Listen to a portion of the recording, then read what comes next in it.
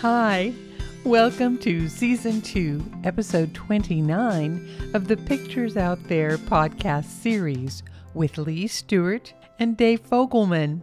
Today we're going to have a fun episode that we call a Chit-Chat with Lee and Dave.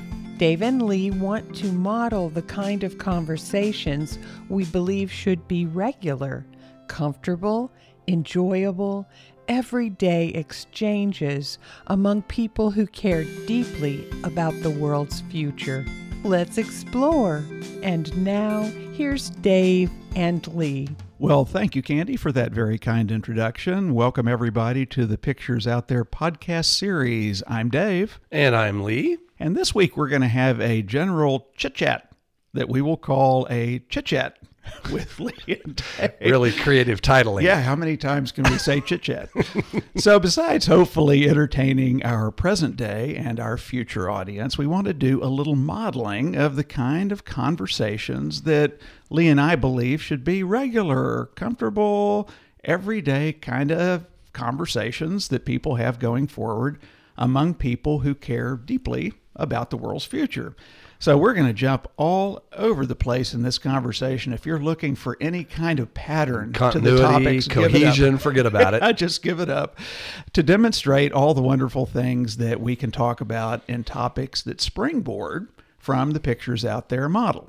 Great. Thank you, Dave. So I think this is interesting to have what might typically be characterized as serious and deep conversations, integrate those into our daily discussions. So these kinds of conversations, as I stated, sometimes get dismissed as, oh, that's too serious, that's too deep. Why would we take the time today to get into that? Right. Yeah.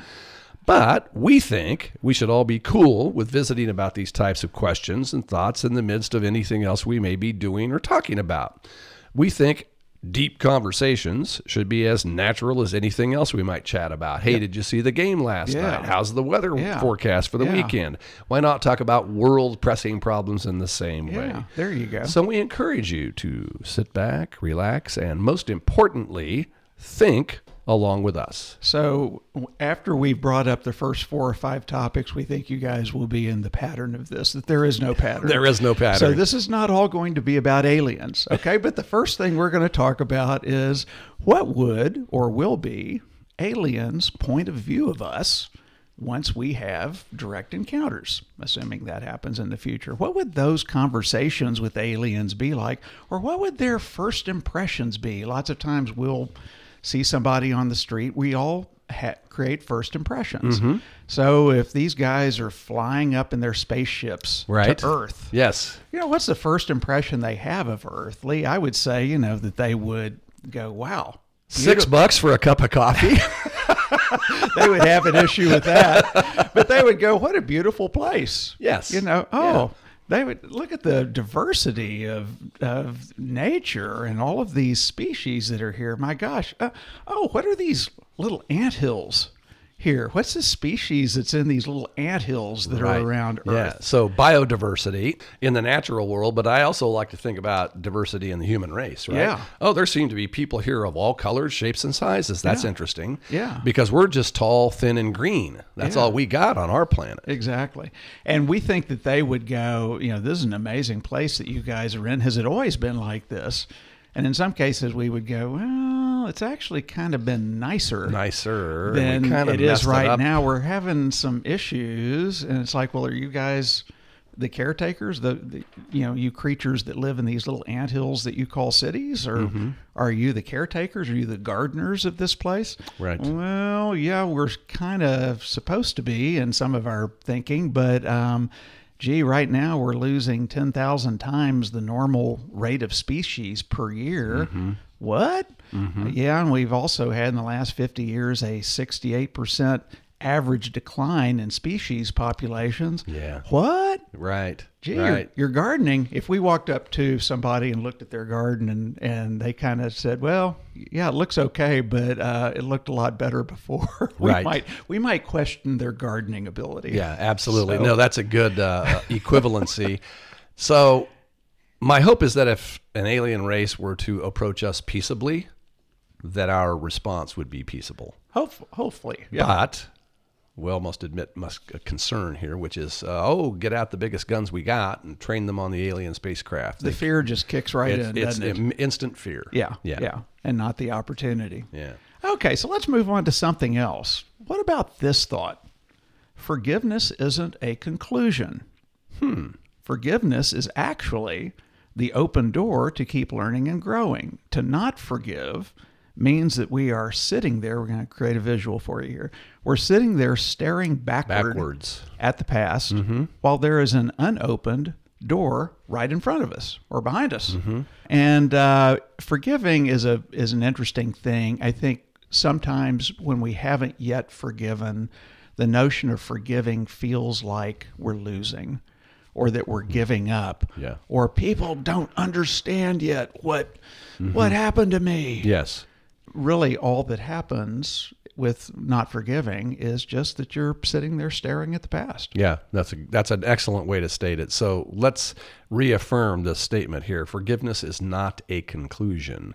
So if it's not a conclusion, what is it? Is it a process? I think we would argue yes. Yeah. It can be ongoing. Yeah. You don't grant another forgiveness and then you're done. Right. I think emotionally that process continues. It's right? an interesting thing where it becomes a habit. You know, the more you forgive, it becomes easier. Yeah. Because I think part of what happens is that as you forgive, you then see the goodness. You feel the liberation from having forgiven a situation, and you walk through those open doors. And so the next inevitable situation that comes up where you feel like somebody done me wrong or something's happened, Forgiveness is warranted. it just becomes easier. Yes. To say, look, how do I work through this because I'm holding myself back until I get past this. Yeah. Yeah. You know, people who've been victims of horrible things, when they kind of forgive the individual or individuals involved for the commission of those horrible things, what do you always hear those people say? Oh, I feel free now. Yeah. I've been carrying this grief, this burden, this sorrow with me all along, my reluctance or refusal to forgive, and once granted, But I think we would argue that that's just the first step. It's going to be ongoing, just like love is ongoing. Yeah. Does love have an end point? Yeah. No. And in the context of pictures and the ability to imagine the future, holding yourself back from forgiving absolutely hampers that, because your energy and your mind is just working on, again, the past and not the future. Yes. Okay. So Lee, increasingly, I kind of view life as a series of stages. I have always, I guess, to some degree, but that has become more and more how I tend to think of things. And it's not that there's not continuity across my life or anybody's life, that there's certain things that carry forward all the time. But I seem to think more of planfully, what is the stage I'm in? What is the stage I'm leaving? What things do I keep with me, and all of that? And that really seems like a gift to me, to be able to think of life in stages. And for me, it does help me close doors from the past. And again, that's not closing doors on people or relationships, but it's closing doors on situations that I may have been in. Particular experiences. And just said, that's over. Yeah. That's over. And gee, what's this new thing? And it's reinforced to me the importance of dealing with your fears and not having those, the fear of doing something new or what have you, and just the joy of lifelong learning and all of that. So there's again, the Helen Keller quote that I think we've used before in this: when one door of happiness closes, another opens. But often we look so long at the closed door that we do not see the one which has been opened for us. And we just talked about forgiveness. Yeah, boy, that's profound. And I think that the doors thing, the visual of that, has really helped me think through life stages. Yes. Yeah. So let me state that when I close a door, I always have the belief that I can go reopen if I need to, right? Right. So I don't think we're suggesting that, well, I'm just going to close that experience that I had off for myself forever. Yeah. There may be some value in doing that. Like, okay, I got what I got out of that. Let's move forward.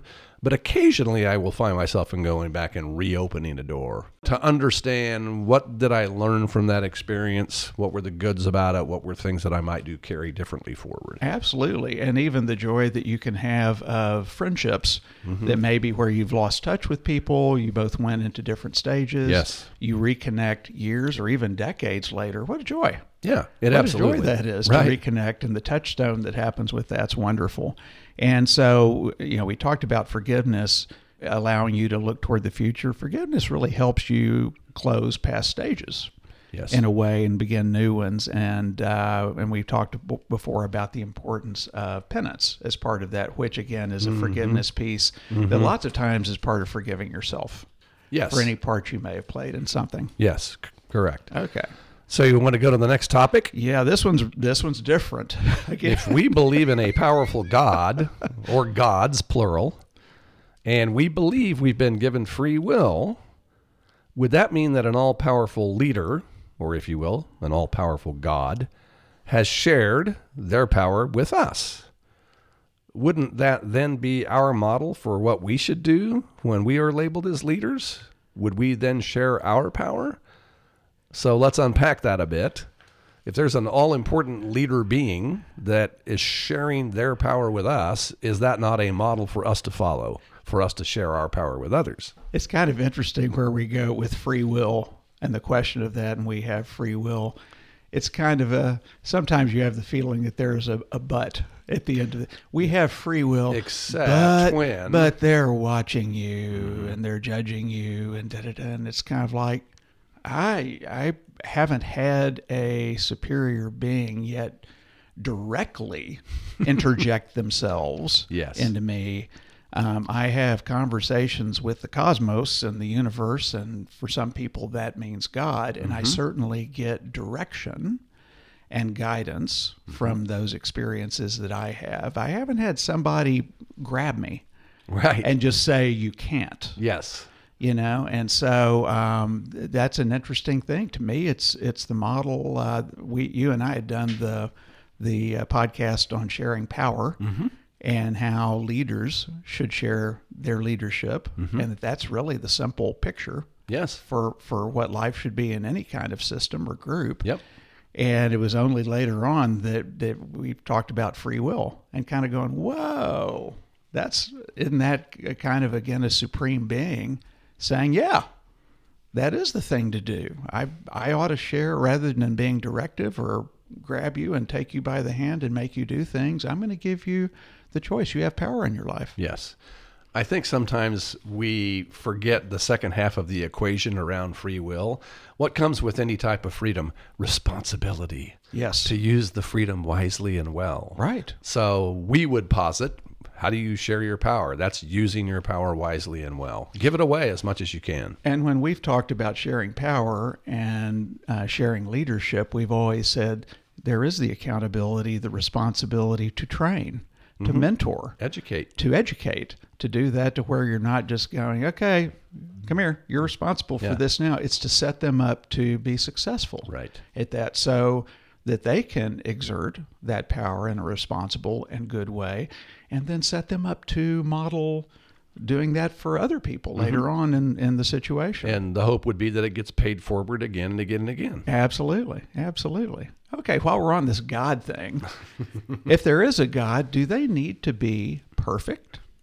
Would perfect actually be perfect? Would God being perfect mean that God never changes or grows? If God grows or changes, does that mean that they were imperfect before? Oh. Can God be growing and learning just like we are? Would God have to be, so if they've made mistakes, is that a sin? Would God have to be without sin? Why? Does this even matter? Does it even matter? Perhaps is the first question to ask, right? Does this matter? So I'm absolutely captivated by this idea here. So my personal belief is that, yes, whatever supreme being or consciousness or whatever label you'd like to put on it, if one exists, I would hope that it's evolving, growing, learning, making mistakes. Yeah. Or if you'd like to characterize those as sins, Yeah. okay. Yeah. Making mistakes so that they may learn to carry forward. Yeah. Rather than some static, I've existed in this fashion since eternity. That I don't wrap my mind around. Yeah, yeah. And it does seem to me that in a lot of the religious texts that people will have, you seem to clearly have a picture of a God who is evolving, a God who is one way in one situation, and then later on in the text of that religion or what have you, they're quite a bit different. Right. And to me, that's reassuring. And it fits with what we see in the world where everything's evolving. Everything's changing. It fits with the notion of lifelong learning. It does. That you and I have talked about, where you and I have said, gee, in our lives, we're just going to run out of time. We're going to have something that we want to still be learning, with our last breath. And all of that seems to fit really well. And so the notion of perfection, I don't know what that really even means. No. And so there certainly is living ideals.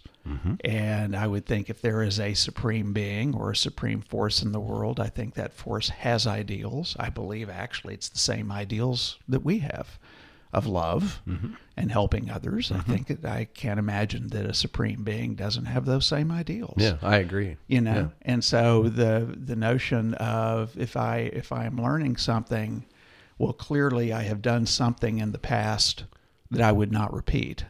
Yes. Does that mean I'm imperfect or sinful? It's like, I don't.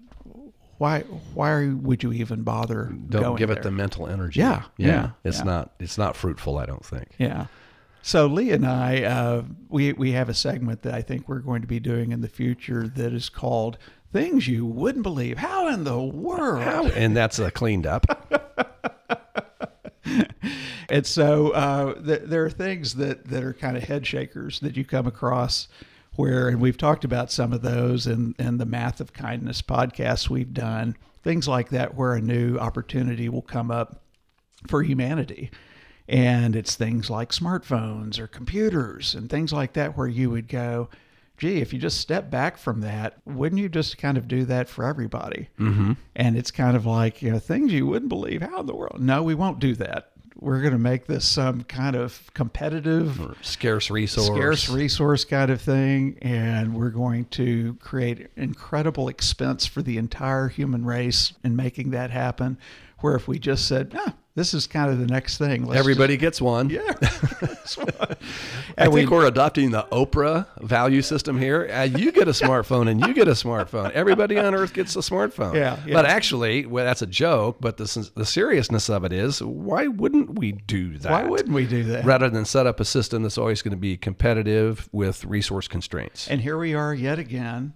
Now, with the AI, as Lee and I call it, advanced intelligence, not artificial intelligence, we have this era that's in front of us that those of you in the future is dominating our conversation. The articles are increasing every day about AI, both the opportunities and the fears with it. Right. And again, it's going to be one of those where you can see that instead of going, why wouldn't we get together and think through all of the opportunities with this, figure them out together, make the dispensation of those, the distribution of those equitable so that everybody has that. And we're on a path to, yet again, not do that with something that's an advancement. Because nothing's planful. It's all react to that, react to that, react to that. And there's the opportunity for a power grab or for a greed grab. And we're not having, the best ideals in place here. Yeah, just the most recent example, advanced intelligence. Yeah, history's littered with similar examples. So there continue to be things that you just wouldn't believe that we do that. Okay, a general question here, Lee. Should we just continue to question everything? Should we continue to question everything? I'll just say no. Let's just accept everything as it is and move on. It's a lot less work to just accept it and move on, right? A lot less mental energy. Well, of course, I think we should continue to question everything, and beginning with ourselves. I try, and I'm not always successful, I try in a situation to question my own beliefs and attitudes about a situation first, before I question someone else's motivation or question why is it this way? I always begin with my own thoughts or attitude or belief about it. I try to do that. Have you ever had something where you had gone through the thought process and you had just absolutely affirmed, this is what I believe, this is what I think? Yeah, came to certainty. There's nothing left to question. Yeah. And maybe 10 or 20 years later, you go, whoa. I've had that. Have you ever had Oh, that yeah, happen? yeah, many times. Yeah. Many times. And so there doesn't seem to be a stopping place for that. And it's, probably the piece as we're talking about this that I would go, if there's something that's not the case, it really is at that ideal level.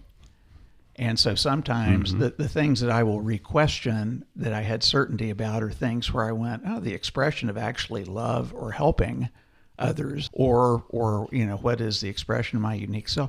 Oh, this is different now. Yes. I thought it was that, but it's different. But the ideal itself hasn't changed. It's constant. Yeah. It's constant. So we would think ideals and values should say pretty constant. There may be a little elasticity there, but not significantly, right? Well, it's like that notion of love, and we've talked about the expression of love sometimes involves difficult things. Yes. And so that would be something where it's like, well, no, you still have the ideal of love, but you're learning new things and questioning new things about what does it really mean to love or to help people. That's right. But the ideal itself is the same. Is the same. Yeah. Which is the power that we see from pictures and ideals. Takes the time to articulate your ideals. And then you'll have those with you the whole time. So I think we get frustrated by continuous questioning of things, and let me give an example of that. Please. So I'm a social scientist. Emphasis on the scientist for what I'm about to say here.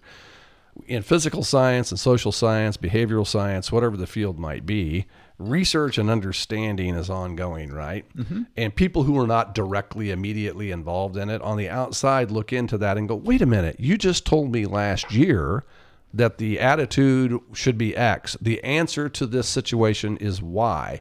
And now you're telling me you've conducted further research and inquiry and it's different? I understand how that's frustrating for people. Right. Wait a minute, you told me not to eat XYZ foods because it would give me high cholesterol.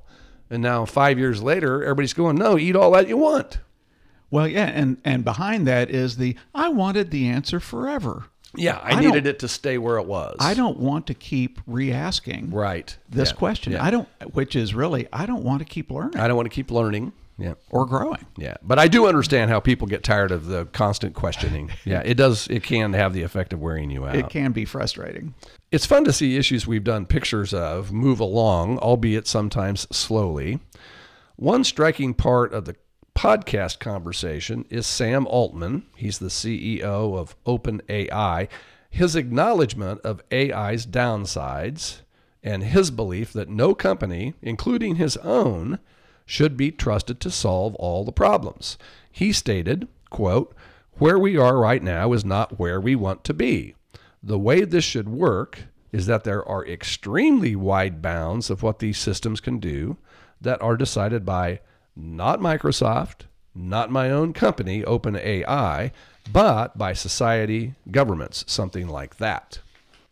Yeah, we found this really interesting. It's a very share power point of view. It is. Somebody who could go in and say, now, we're the ones that know the technology. We ought to decide everything. And he's immediately going, this power ought to be shared. This power that I'm creating ought to be shared. It's like, that is really, really cool. And within that is an acknowledgement of how powerful this can be. Yeah. This is huge. This is not just a new app on your phone.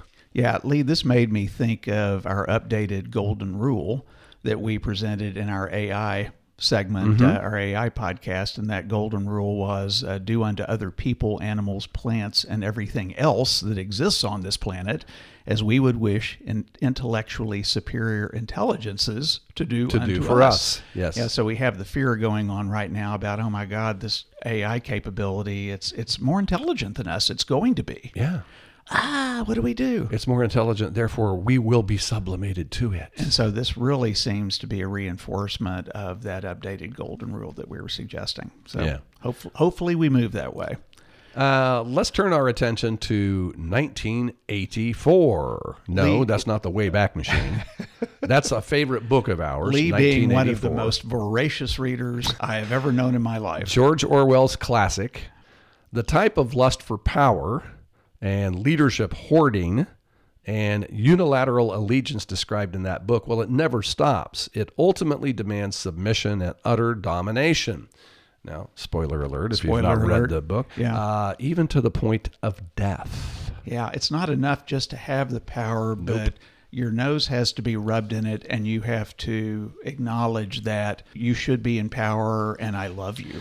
Yeah, you must be obsequious to those holding power, right? Yeah.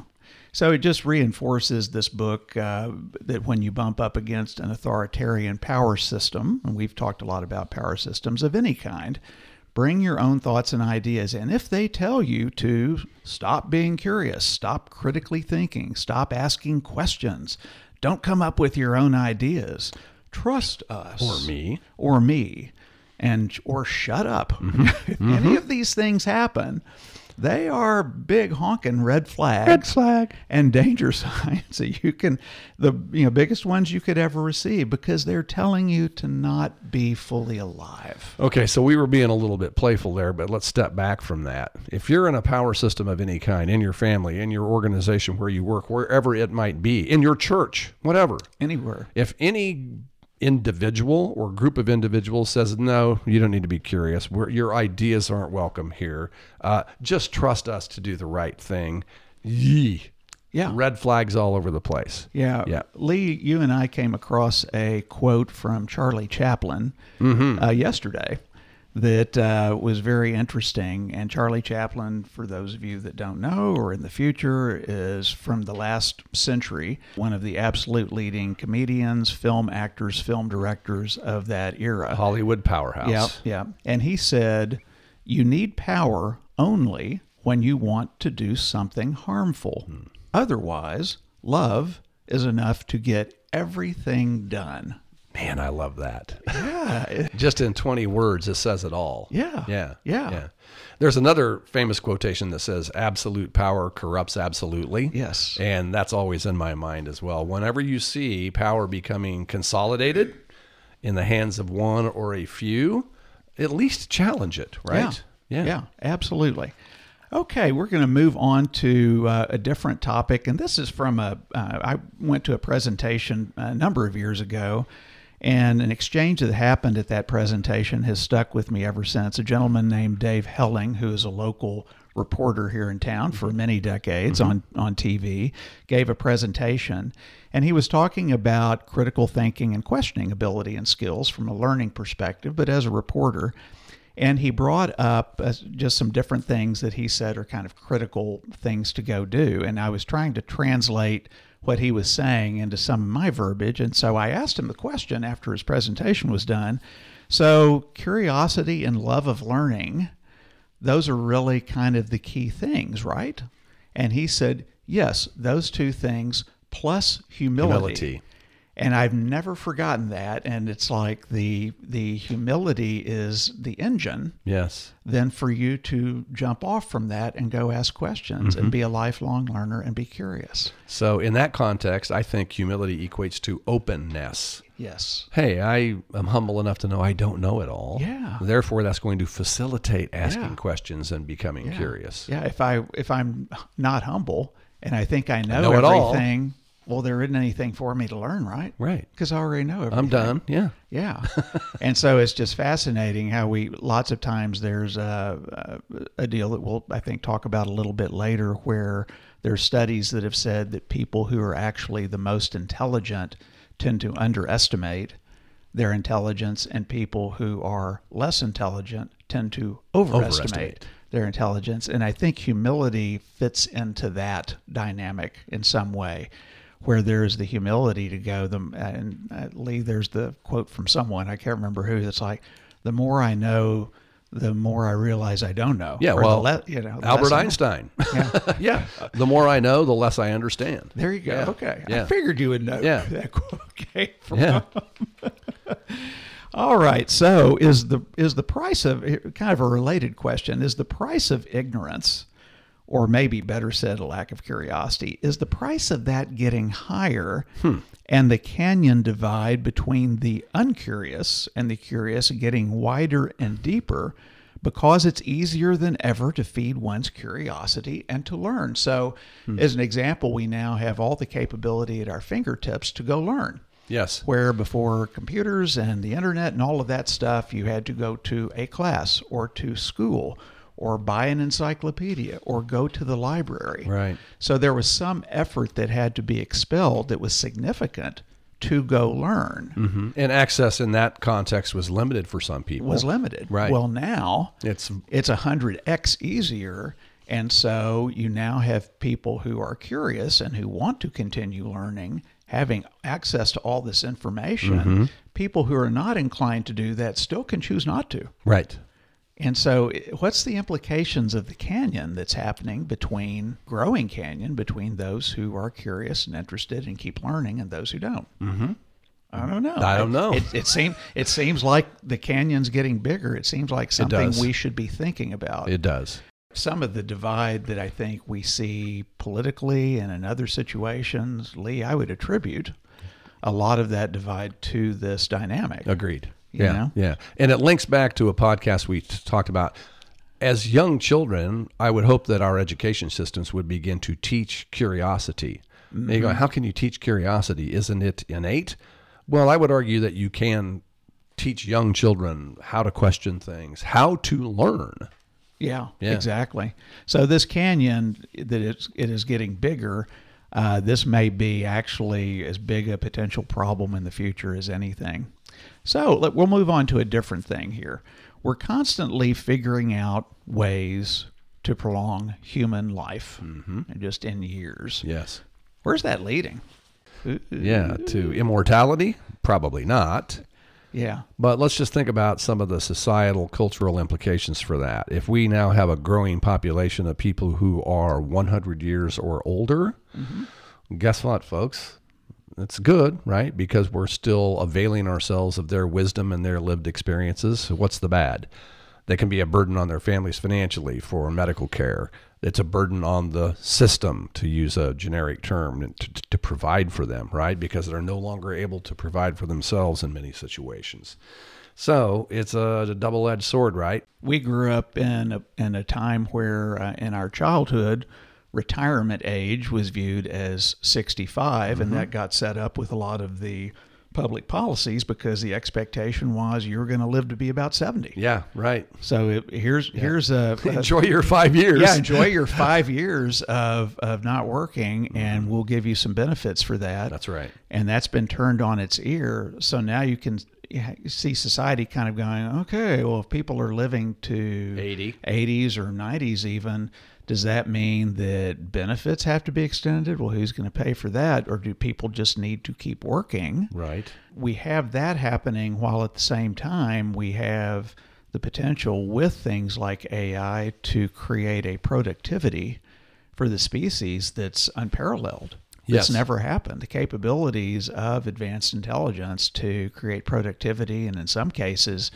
make it to where things can be created for humanity and avoid some of the things that we spend our time on is there. How do those intersect? Yeah. Or are we going to use one to help solve the other? Right. Or will they take completely separate paths? Separate paths. Don't know. Will we ever connect them? Yeah. Will we ever planfully think through how to use this to solve that? Right. We struggle with that. Yeah, we do. Yeah. So I want to make one more linkage between longevity, someone who might live to be 100 years old, and learning again. This is not my opinion. This is evidence-based. There's considerable research that tells you people who are constantly learning, expressing their curiosity, expressing their unique creativity, certainly they may have physical health challenges, but they'll maintain their mental health to a great long age, more so than someone who doesn't. Exercise. Who says, someone who says, no, I've learned everything I need to learn. Yeah. Mental exercise. It is, absolutely. Yeah. That's what it is. Keeps the mind sharp. Okay, so again, kind of on that theme a little bit of the future and all of that. Here in the present, today, we are having increased thinking and exchanges about reality, virtual reality, artificial reality, multiple realities, multiverses that are reflected by that concept. Okay, so what do these different possibilities or options tell us about pictures or ideals? So here's what I'll postulate a little bit about that. When Lee and I are talking about pictures and talking about ideals, we're talking about reality. Okay, this is about what is really happening. And so there's all sorts of, we have dreams at night when we sleep. We have daydreaming we do. Humanity has always had the capability to kind of leave reality Yes. and imagine. Yes. So to the degree that that imagining leads to pictures, leads to reinforcement of your ideals that you take back to reality, that's wonderful. Yes. All elements of that with imagination and dreaming, that's wonderful. If that imagination and dreaming takes you to a place where you are exiting reality permanently, or in any kind of meaningful way or time-bound way, that's not a good thing, and that's not what we're talking about. Right. With pictures or ideals. Yes. So I think what we're advocating with the creation and development and nurturance of pictures is, if you want to call that an illusion or an aspiration for the way things may be, we say, yeah, that's visualization, that's visioning. Absolutely. That's where we're trying to get us. We think that's a good thing to do. And if that causes us to kind of leave our current understanding of reality for a moment, that's good. That's healthy. Yeah, there's a lot of discussion in the physics world today, and there has been for a number of years, about the concept of multiverses. And I'm sure, as we've talked about, the science of that is going to keep changing. Sure it will. So there's some things we could say today, this is kind of how that looks. And 10 years from now, much less 30 or 40, it'll be, nah, that's not quite it. Right. So there's the notion that is in a lot of science fiction and about multiverses, and time keeps splitting off, and so we exist in all of these different realities. The science may say, well, that's not exactly how that works, and that may or may not be the case. But what is interesting to me is to think about that and to go, oh, what if I met me? Yeah. What if I could meet the million me's that happen in the other ones? That would be really interesting to me. I'd love that. Yeah. And I would look for the one that I thought knew the most, had done the best, and I'd kind of go, okay, I want to learn from you, and I want to take that it back back to my reality. Yes. And do better. Yeah. Right. And rather so, than be fearful of a million me's. Oh my God. Yeah. So if that's real, if multiverses ends up being real, then that absolutely fits with pictures. That absolutely fits with ideals, but it has to be something in the science of all of this that is real, in my mind. Yeah, agreed. There's a great quote that was from a recent show that said, that which is real is irreplaceable. And I love that. It's like at the point in time that we just exit reality, then we have given up something that is really irreplaceable and can't be done. So, yes. Yep. Okay, so what do we think that you all have done in the future? This is one of those little chats with the future folks, to optimize the balance between reality and illusion. And I think what we would say is a lot of what we just talked about, that you all have managed to see all of the good, all of the benefit that can happen from imagining, from dreaming, from visioning, and from pictures, but you always redirect that back to reality. And to ideals. Yeah. And turning that into action. So the ideals that I might carry with me in this, quote, real life, I would carry with me into any other multiverses that may exist. Yeah. Yeah, the ideals are constant. Yeah. Lee, there's a lot of science about conscious and unconscious thinking. Thinking fast and thinking slow. Yeah, and one of the stats that I think I'm accurate on, that I remember, is that about 90% of our human choices and decisions are actually made by our unconscious mind. Yes. We bring them into our consciousness then to go act, but all of the thinking, considering of options, has been done by the unconscious mind. And it's always made me kind of wonder about dreaming. And I took a class on sleep and dreams from the most renowned researcher on that at the time when I was in college, and I've been interested in that ever since. And so one of the things that I've actually will probably have in a book. So we're documenting right now that I had this idea back then, but I'm going to put Circle C 2023. Exactly. But I'm going to put it in a novel in the future, is that dreaming is actually the gateway to the other multiverses. Yeah. And so that's the way ultimately we'll find some way in our dream state to access the other multiverses and meet the other me's. Yeah, that's intriguing. Yeah. Interesting thought. Who knows? Yeah. Okay, so I'm not sure if we've talked about this before, but we've had this notion of related to learning and changing and growth? Do we want to tie a bow on our life and stop or slow our energy down for learning, changing, and growth as we enter the likely last stages of life until you guys all become immortal? Or do we want to never stop or slow our learning, changing, and growing and just run out of time? Yeah, so here's something very ghoulish. Please. But it's something that I've told my children, and please bear with me. I mean this in positive ways. I go, the last words I will probably speak, by the way, this can't really happen, and I acknowledge that, would be to the embalmer going, hey, what's that needle do? Point being, I'm going to be learning until my last moment. Yeah. And I communicate that to my children to say, I hope that you will too. Don't ever think that you're done. Don't ever think that there's not more to learn and more to understand. Ghoulish illustration, perhaps, but. All right. So let's talk a little bit, a shift of gears again, a little bit about our physicality and our spirituality. We've talked about this before in some podcasts, but we would ask you guys to do a little exercise with us.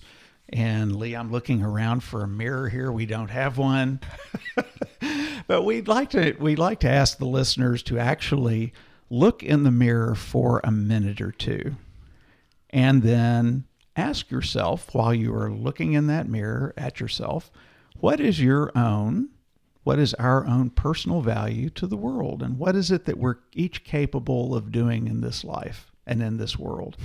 I think this mirror exercise is a good thing to do every now and then. It's not to make sure that our hair is straight or, confirming that we look okay. Right. It's to have a deeper look and to look below that. Mm-hmm. I always like the notion of looking at our arms. If Lee and I could hold up your arm, Lee. There you go. We could hold up our arms. There's all sorts of kind of nonsense that we do where Lee and I in this day and age are both called white. Well, my arm's not white. No. Yours isn't white. Your arm doesn't look like mine. Mm-hmm. Okay, the skin tones are different. The amount of hair is different. Everything is different about it. They're unique. There's no white, black, brown, or any shade. It's just interesting what we do with physicality. Yeah. And I think it's worth looking at. And I think probably the punchline for me that happens out of this exercise is I look in the mirror and ultimately going through all of that, I go, yeah, okay. I accept my physical self. Mm-hmm. Yeah, okay. Yeah, right. But that's not a very big deal. Yes. The big deal is the spiritual. Yeah. And what I do with that part of it and that expression of it. So, yeah, just a little exercise for you there. So we're encouraging you to look into that mirror and notice your physicality first, but then look below the surface into your spiritual layer. So this is just to kind of help you center on your ideals and your unique, and we use that word purposely, your unique individuality, because everyone has a unique contribution to make. And that exercise for me causes me, even though it looks like a physical thing, is actually resolving the focus that can happen on our physicality. And it's to kind of put that to bed for the moment and to say, well, all the actions to take, all the things to do are in the spiritual realm. They're related to my ideals, my soul, what I go do. Right. They may have physical implications. They may require me to do physical things, but the physical isn't what is actually going on here. Mm-hmm. There's something a lot deeper. Yeah. So physical is just an arrangement of matter. Yeah. That's hopefully all it is. You have something similarly meaningful for you. Yeah. So as we draw this to a close, we hope that we've entertained you, our present day and future audiences, and that we have successfully modeled the kind of conversations we believe should be regular. They should be comfortable. They should be everyday kinds of chit-chats going forward, anytime, any place, among any type of people, as long as those people care deeply about the world's future. And as always, life is the most incredible, wide open, enthralling, and fantastic journey imaginable. Our best wishes to each of you on your own life journeys. So, what are your pictures, your perspectives, your ideals? What's your influence to go use? Thank you for listening. Take care. Thanks for joining us today. As always, feel free to explore more about Pictures Out There at picturesouthere.com and major social media sites. We hope you have the day of your dreams. the day of your pictures.